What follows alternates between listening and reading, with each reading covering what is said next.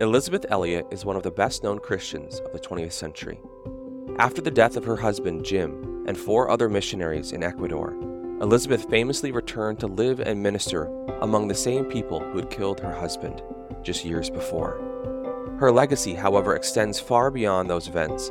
Today, I have the privilege of speaking with Lucy S.R. Austen, who spent over a decade studying Elisabeth's life, thought, and writings.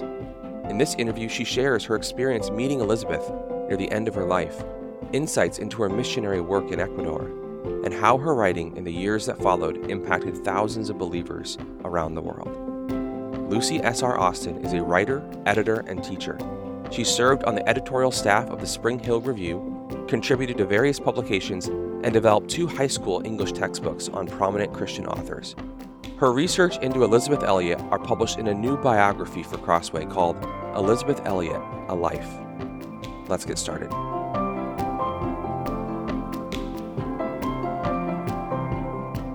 Well, Lucy, thank you so much for joining me today on the Crossway podcast.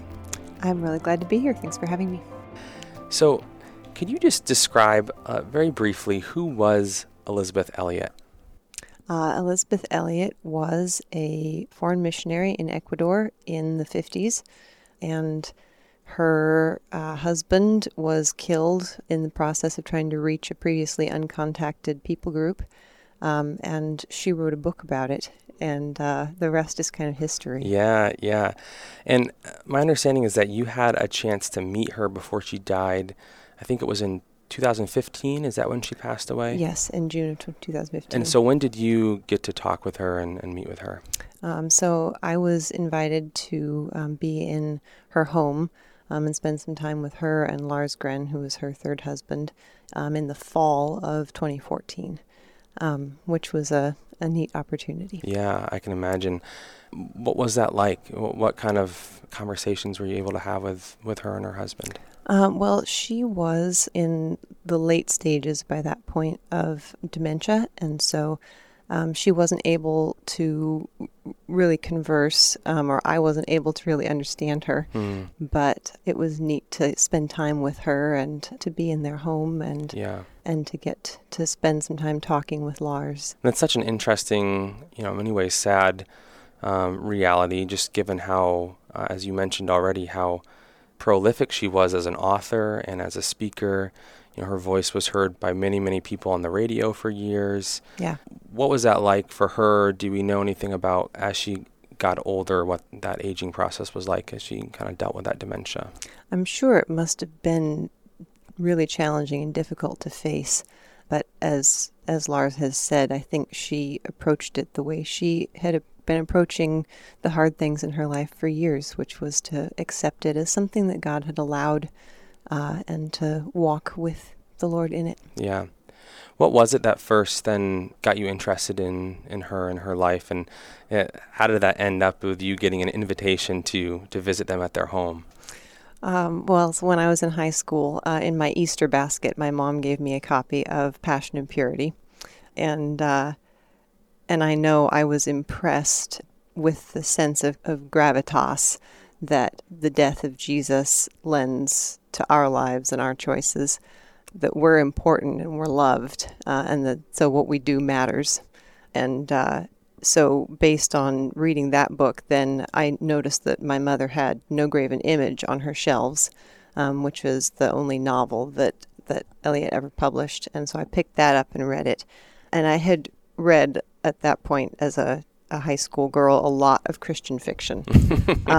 And this book was different. It was very different. And I don't know that I analyzed it at the time, but looking back on it now, the story doesn't have the kind of tidy, polished ending that you often see. And the female protagonist is not married at the end of the book, which is different. It had a very different view of the key issues in life are. So I don't want to say anything else and spoil the story for people who haven't read it, but that was the book, I think, that kind of fixed her in my mind and ultimately led to me writing about her. Yeah. When was that book published? In the mid-'60s. Mid-'60s. Did you explain how you actually got invited to their house? I was actually writing another project that I had to do a short biographical sketch of Elisabeth Elliot for. And I was doing several biographical sketches, and I would get all the biographies that existed from the library, read them and take notes, and then write my biographical sketch. And when I went to do that for Elliot, I discovered that there was no biography of Elisabeth Elliot. And I thought, that doesn't seem right. So I had to go to source material to write that sketch. She captured my imagination. I was very intrigued by kind of some of the things that initially seem contradictory in her views and her personality, and also just her accomplishments are impressive. And so I finished that project and put it to bed, and several months later I woke up in the middle of the night with an outline for a biography of Elisabeth Elliot in my head. And I thought, maybe I'd better see if I can work on this. So you got to fix that problem. Yeah. So I started doing research and reaching out to contact people about interviews and those kinds of things. And in that process, was emailing back and forth with Lars and talking to him about a phone interview. And at one point he said, well, I really do better in person. You should just come see us. Was he reticent or skeptical at all of the idea of someone writing a biography on Elisabeth? You mentioned that he kind of viewed himself as protecting her and guarding her, especially in that period of her struggling with dementia. Was that ever an issue? I'm sure it was, yeah. We had corresponded for a bit by email, and I had a chance to kind of explain where I was coming from with the book, which Elisabeth Elliot said in the intro to her biography of Amy Carmichael, that she was presenting a picture of someone whose answer to the Lord's call had made a difference in her life. And I had the chance to share that was where I was coming from. And I think that was, I hope at least that was a helpful to know. And also, we had discussed, she did not want biographies written of her while she was still alive. Understandably, I wouldn't either.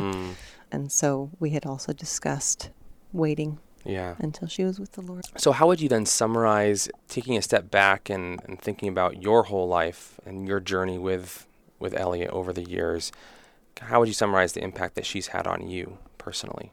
I think one thing that I've really been observing is that I think that it's easy to think of people as being static beings, particularly once we reach adulthood. We grow up and then that's who we are.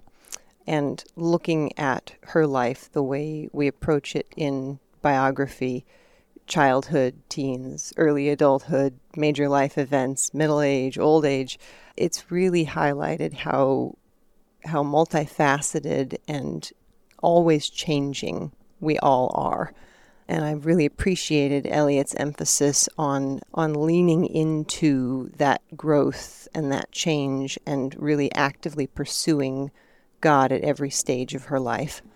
I don't think she ever said, I'm too young or I'm too old or I've arrived. And Psalm 84 talks about people with their hearts set on pilgrimage.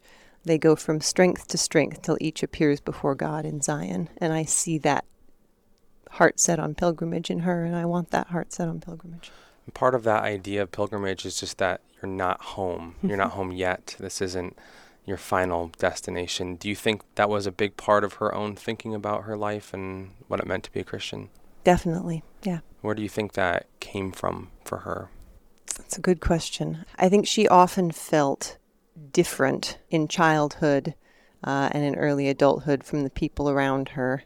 And then particularly after Jim, her first husband, was killed, I think she felt very isolated by that experience in a lot of ways from other people who hadn't shared that kind of experience. Yeah. And I'm sure all of those things contributed. Yeah. Yeah. What was her childhood like? Was she raised in a Christian home with Christian parents? She was, yeah. Her family were pretty well known in the evangelical world. Her father ran the Sunday School Times, which was a big deal back then. It would be hard to believe nowadays. Yeah.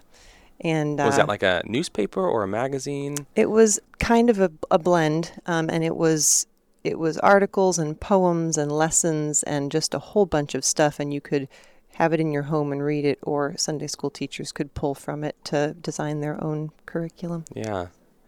So, but her childhood was a pretty normal, would you say? Yeah, she had loving parents and a whole bunch of brothers and a sister and family in the area that they visited, and played with friends in the neighborhood, and they had a dog, and Yeah. yeah. And then she eventually ended up at Wheaton College, is that correct? Yes. Yeah. And what did she study there? She started as an English major, and then the summer, I want to say it was the summer between her junior and senior year, she switched to being Greek major.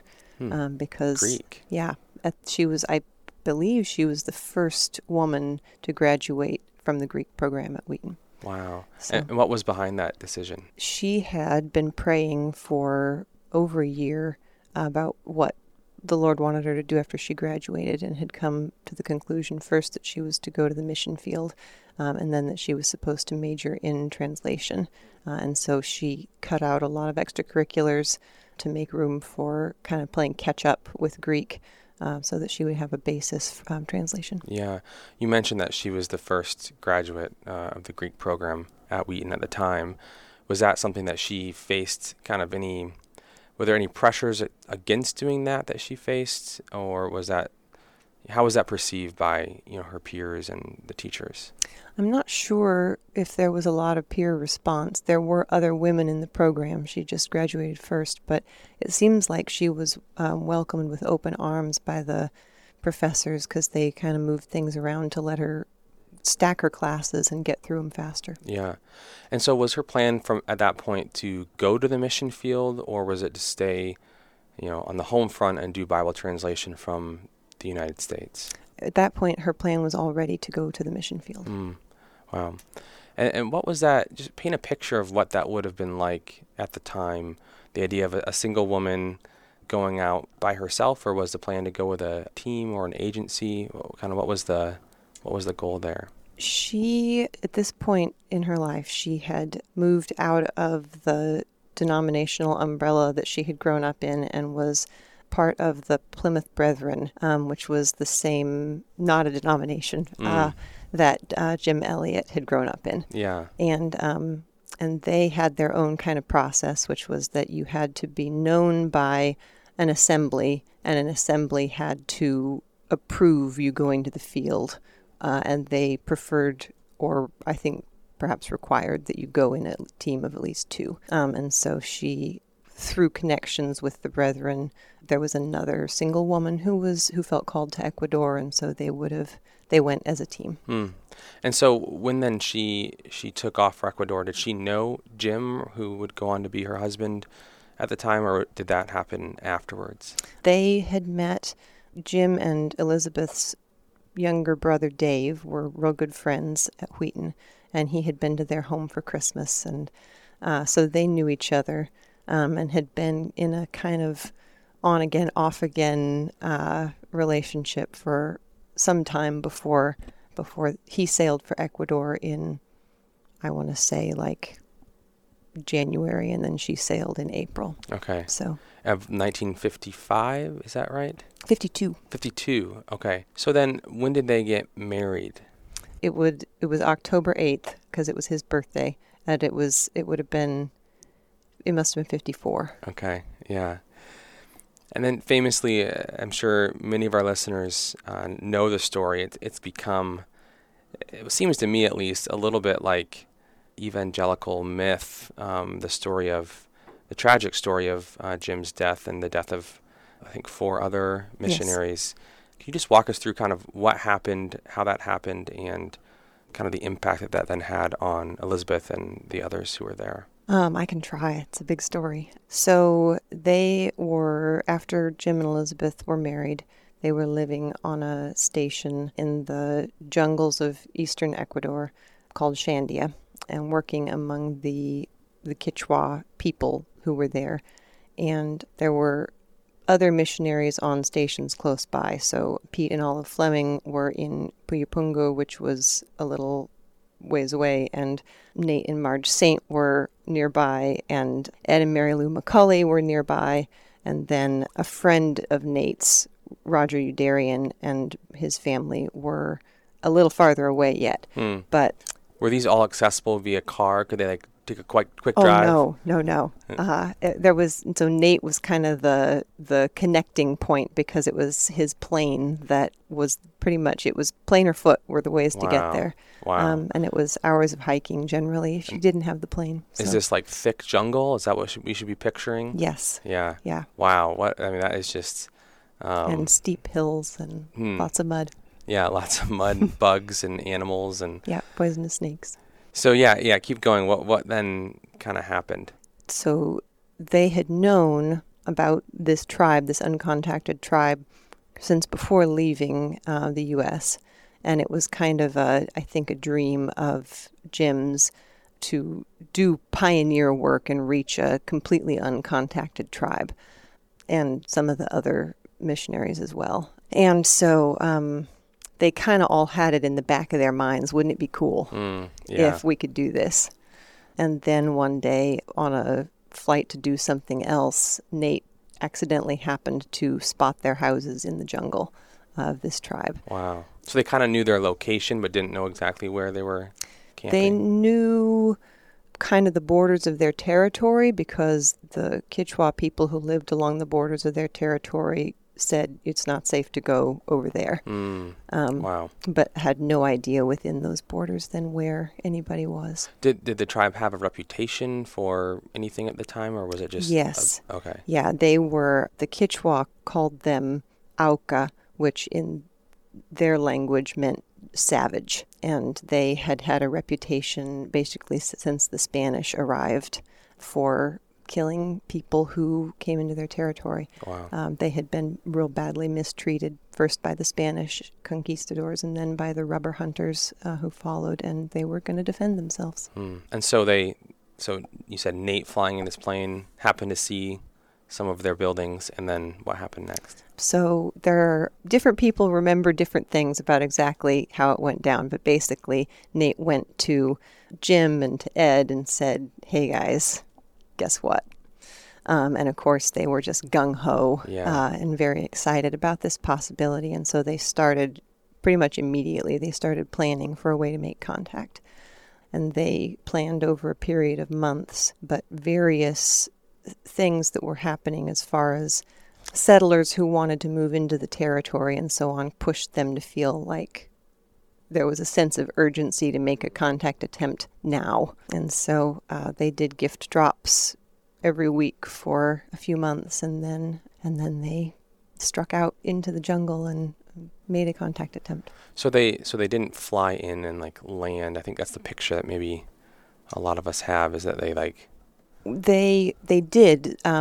Nate flew them in one. He had a tiny little plane, and so they had a prefab tree house and a bunch of supplies, and he flew flight after flight after flight to bring in the 4 other men and all of their supplies. Okay, and so then they're there in the jungle trying to make contact. What was that process like? It involved a lot of eating hamburgers, putting on bug repellent, reading Time magazine, sitting in the river, and they had a few what they thought or hoped might be phrases in the language that they had learned, and they would stand in the river and shout them into the jungle. Oh, wow. In just hopes kind of that hoping they'd come to someone them. would hear them and come. Yeah.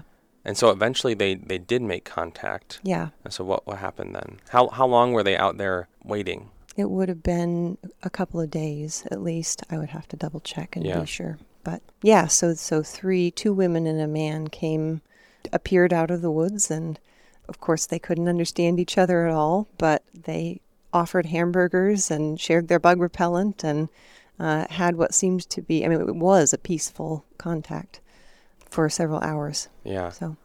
And then what happened? One of the women got bored and left, and the man followed her, and the 3rd woman appeared to be going to spend the night by the fire and then disappeared at some point in the night. And so then it was just the missionaries on the beach again.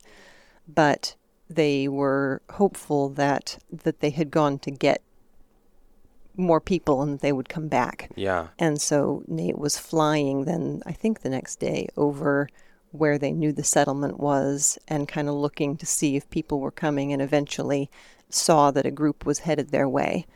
And so... So then he was flying in a plane. The other guys were still on the ground at the time. So then did Nate land and kind of tell them that there's people coming? Yes. Yeah. Yeah, and so they waited for them to come, and of course nobody knew this until years later, but the first group kind of came out of the woods and appeared to be friendly, and then a second group ambushed them out of the woods. Did they ever consider taking weapons with them? Was that ever something that they were going to do? They did go armed, yes, but their plan was really to use the guns to scare them off, not to actually fight back. Yeah. And of course they didn't think they were going to be ambushed like that.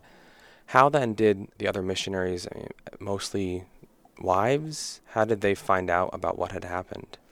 Well, Nate had scheduled radio contacts that he was supposed to be making, and when he didn't make the Sunday afternoon contact, his wife, Marge, contacted Elisabeth, Elliot, who everybody called Betty at that point, and said that she hadn't heard from him, but they decided to wait until the next morning before they contacted the other MAF, the Missionary Aviation Fellowship pilot who was in the area. And so in the morning they contacted Johnny Keenan and said they didn't make radio contact, this is where they were. And so he went out to look for them and flew over the location and saw the plane on the beach, and it had been pretty much stripped of fabric. And so then he came back and they initiated a full search party. And so then what was the search party like? Did they send people in to recover the plane and look for the guys, or was that all just done by plane? They had a combination. There was a ground search party, and both the Ecuadorian Air Force and the U.S. Army Air Corps coordinated an air search. And did Elisabeth play any role in that search process? No, the MAF pilots brought all of the wives so that they could be together in one place at Nate and Marge Saint's house, and they basically just had to wait, which was really hard. Yeah, I can't imagine what that would be like. What were the weeks and months immediately following Jim's death like for Elisabeth and for the other women there? I can't speak to the other women's experience for the most part, but I think for Elisabeth, they were very much a whirlwind or a blur in a lot of ways. During the search itself, they were feeding dozens and dozens and dozens of people who had come to commiserate or gawk or help or whatever. It was a really busy time, and they were just cooking and doing dishes and laundry over and over again from dawn till dusk. And then when all of the men were known to be dead, they had a memorial service, and then she packed up her baby and went back to her mission station and started trying to do the jobs that two people had been doing all by herself. And so she was just run off her feet for a long, long time. Was she by herself then? With her daughter? Yeah, essentially. Yeah, I mean, there weren't other missionaries living there. Yeah. Obviously, she lived in a community of Quechua people. Yeah, so that's one of the most amazing things about her story is that she stayed on in Ecuador after Jim's death with her daughter. How old was her daughter at the time, roughly? She would have been just shy of 2, I believe. So what was the response to her decision to stay in country with her daughter? Did she get pressure from anyone to leave in light of what had happened? I don't know how much direct pressure she got. I think she got a lot of surprised responses. And she had a little, I don't know that she would have phrased it this way, but she had a little bit of trouble with male missionaries in the area who appeared to think that because Jim had been killed, that their station was unoccupied by a missionary, and were making plans for what to do with it without talking to her about it first. Yeah, was that a hard decision for her, do we know, or was she pretty set from the very beginning, like, I'm going to stay here? I think she was pretty set from the beginning. They had discussed before he left, what do you want me to do if you don't come back? And he said, just keep teaching the believers and close the school. That'll be too much for you to worry about. And so I think she kind of felt like it was carrying out his wishes, probably, as well as obedience to God's call to her directly, to stay. Yeah.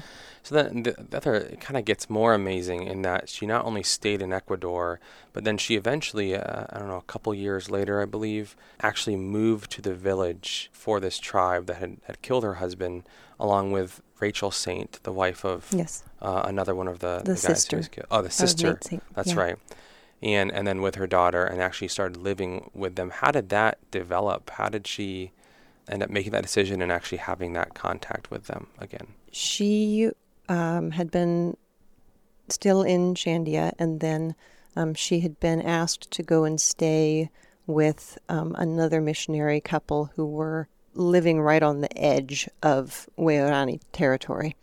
And the man was going to go on a trip, and so she was going to go and stay with the woman of the couple. And while she was there, 3 Waorani women came out of the jungle at a Quechua settlement a little bit farther down, kind of down the trail. And that settlement sent a runner up to the missionaries to let them know, oh, by the way, these women just came out of the jungle. Wow. And so she left Valerie with the family she was staying with and went back with the runner and met these, but at that point, one of the women had gone back into the jungle, but met these 2 women, and they ended up living with her for the next over a year. Wow. And so how about that decision? Was that something that she struggled with and wrestled with, especially having her young daughter with her, or was that, again, a pretty easy decision for her? I think she wrestled with it a lot before she actually had to make it, kind of wrestling with hypotheticals. What if this happens? What will I do? What should I do? What will I do with Valerie? Those kinds of things. But it sounded like she felt like it was an easier choice when she actually had to make it, that there was somebody there to care for Valerie, that she had, been praying for years for the chance to do this, and she felt like it was God's direction to go. So in 1957, I believe it was, she published Through Gates of Splendor, which was this book that kind of told the story of her husband and the other missionaries there. And that became a bestseller, and I believe it was actually listed by Christianity Today as one of the top 50 books that have shaped evangelicals. What do you think was so compelling about that book that led it to that level of success? Well, I think one thing was that there had been previously a lot of news coverage. Americans at the time were really interested in knowing about the rest of the world. And so when this happened, and Life magazine sent a photographer down to cover the story of the death of the 5 men, that Life magazine article was read by a lot of people. And so there was, people kind of knew the story and wanted to know more when the book came out, which I'm sure helped with kind of the initial sales and interest. Yeah. Do you know, did she want to write that book herself, or did a publisher approach her and ask her about that? What was the history of that? That's a pretty amazing story. The widows had asked someone else to write a book, and he had agreed to, and then he had gotten a contract with the publisher, and then that had kind of started to look like it wasn't going to work. And so the publisher initially sent someone to meet with Elliot and look at her source materials, Jim's diaries, those kinds of things, and interview her to see if they could help with the book. And then they asked her to come to New York and consult on final revisions on this book. And when she got there, they sat her down and said, we actually don't have a book.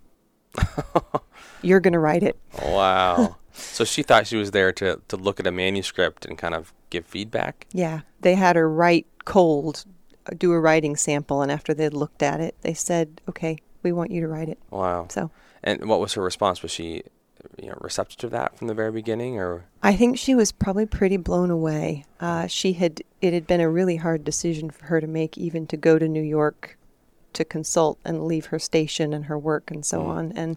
And this, of course, meant, staying away longer and so on. Yeah. But did she ever speak about what she hoped the book would accomplish? Like, what was her goal with somebody writing a book, even if it wasn't initially her?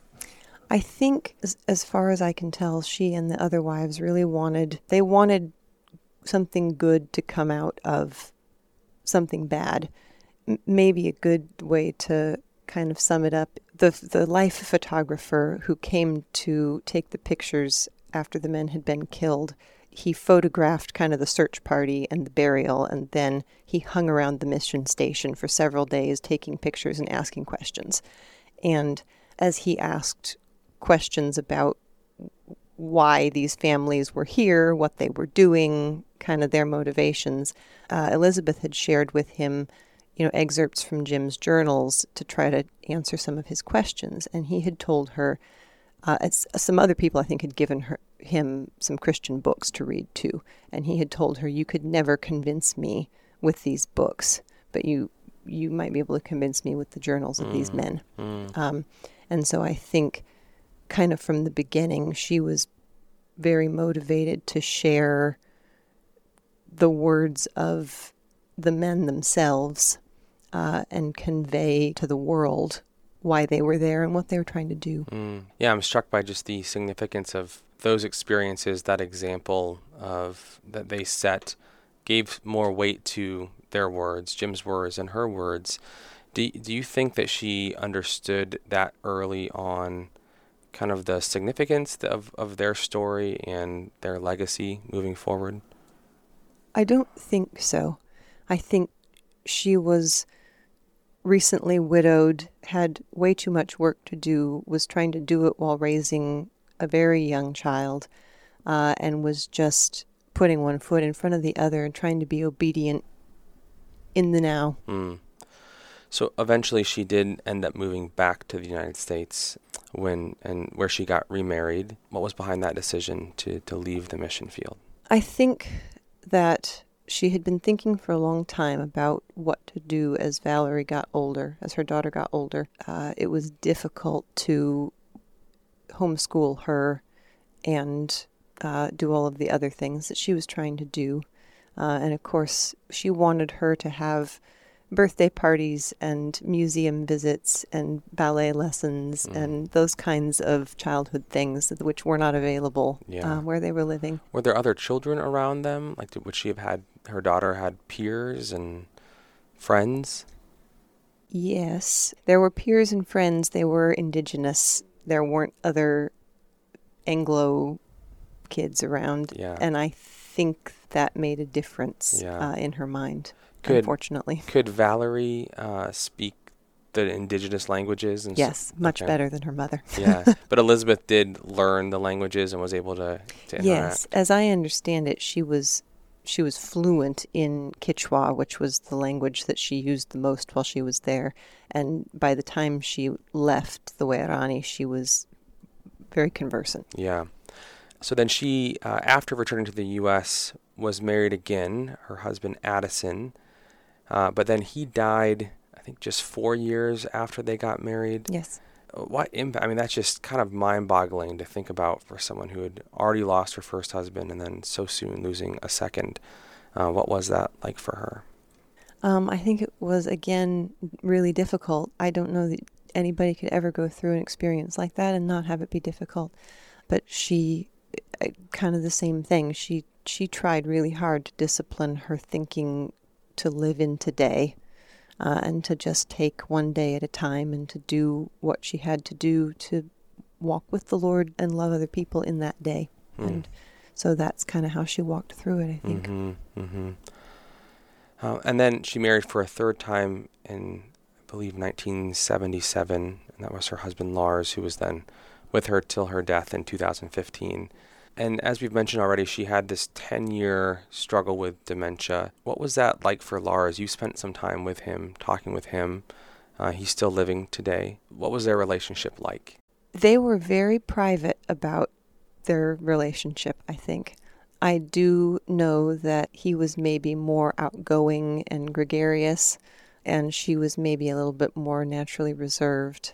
But I think, if I am understanding him correctly, that he kind of felt like it was his job to take care of her. And so when she started needing more care, he was faithful to provide that. And she did not like, as I understand it, the idea of going into a care facility, and he made a way for her to live at home and be cared for. Yeah. And it's amazing, too, to think that her popularity didn't wane back in the 50s or 60s. Really, in the 70s and 80s and 90s even, she had pretty thriving ministry and wrote a lot, and even hosted a radio show called Gateway to Joy for, I think, over a decade. And she opened every show with the same line. And so it's, "You are loved with an everlasting love. That's what the Bible says, and underneath are the everlasting arms. This is your friend, Elisabeth Elliot." And I wonder, what do you think that simple little opening line reveals about kind of who she was and her character and her view of the Christian life? I think from very early in her writing career, it's pretty clear that the key thing about the Christian life to her was the character of God. And so I think that distills her understanding of the character of God. God is love. She calls him at one point inexorably loving. And so that's, I think, she was big on obedience, but to obey, she felt you had to trust, and to trust, she felt you had to know the character of God, a God who's love. Yeah. What would you say were Elisabeth's greatest strengths? She had a phenomenal memory for what she read, and her letters and her diaries are just stuffed with quotations that are, she was pulling them from memory by and large. Was she an avid reader? Yes. Oh, she loved to read. What kinds of books was she interested in? Everything under the sun. Her parents mailed her books. Her siblings mailed her books when she was in Ecuador. Friends mailed her books. And then once she was being published by Harper's, they mailed her books, boxes and boxes of them. Books to endorse, or? No, just gifts, Wow. to read. Yeah. And she worked in the morning and in the afternoon and again after supper. But during meals, she would prop up a book and eat and read. And she would read, Dickens, Camus, the medieval mystics. She was a big fan of Time magazine, Freud, Tillich, Amy Carmichael, you name it. Anything and everything. Yeah. Yeah. So what are some of her other strengths that you were going to mention? I think another strength is just her commitment to waiting on God, probably. That she just, whatever happened, she just reminded herself of what she believed to be true. I can imagine for anyone just facing as much tragedy as she faced in her life and difficulty, there's the temptation to feel bad for yourself and pity yourself and wallow in that sadness. Did she ever struggle with that, with the why me kind of question? I think she would have told you that she struggled with self-pity, but I don't think she ever asked, why me? And I think that she tried to watch out for self-pity and turn away from it. How about weaknesses? What would you say were her greatest weaknesses? I think she was an introvert, and I think she was a pretty reserved and private person naturally. And I think she could come across to people as being cold and standoffish. And for some people who maybe had listened to the radio program and had heard her say, "This is your friend, Elisabeth Elliot," who maybe to meet her in person and, at a speaking engagement or whatever, and find her not as warm and fuzzy as they had maybe expected her to be could be off-putting. Yeah. Did she do a lot of public speaking? A lot of public speaking. What was the context for those events? She started speaking almost immediately. The first time she was back in the U.S. after Jim was killed was to write Through Gates of Splendor, and she turned down all speaking engagements on that trip. But the next time she came back on a furlough, she said in her letters to her family that she wasn't going to take speaking engagements, but then they refer all through the trip to showed slides here, spoke twice here, and it just snowballed from there. And I think she got, in the 60s, she was getting 5 or 6 invitations to speak a day in the mail. Wow. And could barely keep up with replying to them all. So it just kind of, people just kept inviting her. She struggled with knowing how many to accept, but she did a lot of speaking. Yeah. What do you think was behind broadly just the fascination that not just Americans generally, but now for a longer time that Christians, evangelical Christians, have with her story? I think that there's a great temptation to want to be able to put a bow on hard things that happen. And I think you can certainly read Through Gates of Splendor as kind of a triumphant, we can already see now how God is bringing good out of bad kind of a book. Mm-hmm. And I think we like to tell stories like that because we like to understand. So I think maybe that is what's behind kind of the fact that we're still telling that story. Yeah. Do you think she viewed it that way? That her story and her life was this kind of triumphant? I suspect not.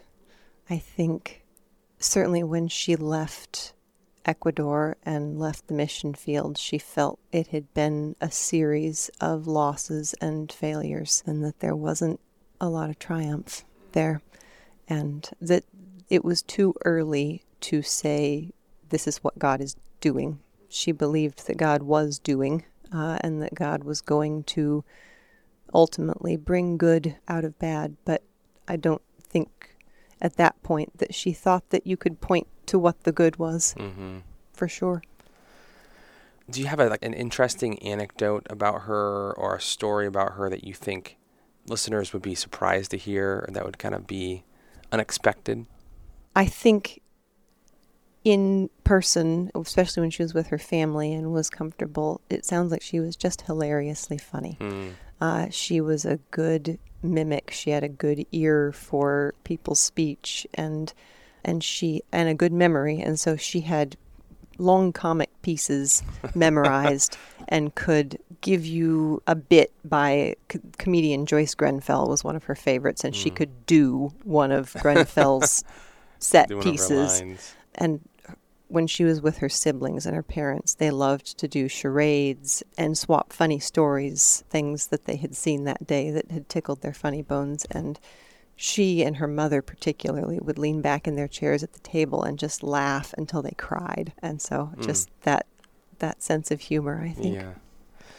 I've got one other thing I could share, which is that I think she came across often as being very confident and certain. And I think that she was certain of a few things, the character of God, for example. But I think a major theme throughout her life was a sense of uncertainty and not knowing what to do.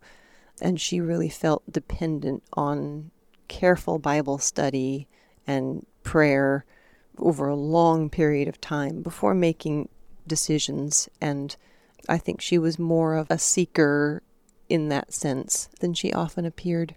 Because, of course, once she reached a conclusion and wrote it down, you didn't see all of the hours of thought and prayer that had gone into it ahead of time. Yeah.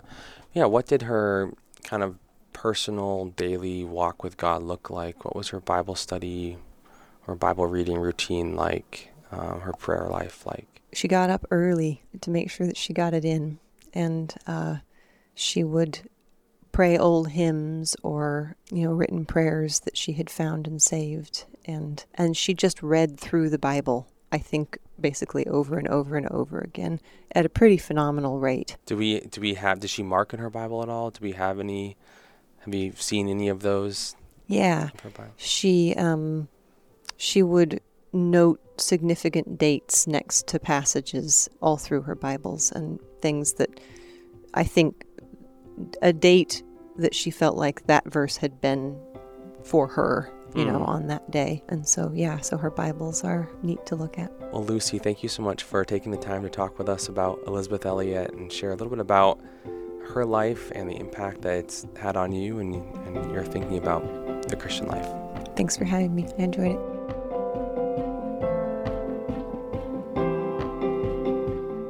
That was Lucy S.R. Austen on the life and legacy of Elisabeth Elliot.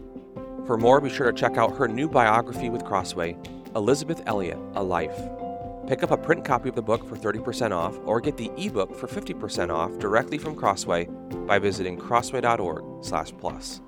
For more audio content like this, subscribe to the Crossway Podcast on Apple Podcasts, Spotify, or your favorite podcast player. If you enjoyed this episode, consider sharing it with a friend and leaving us a review. Crossway is a not-for-profit Christian ministry that exists solely for the purpose of proclaiming the truth of God's Word through publishing gospel-centered content. Visit us today at crossway.org.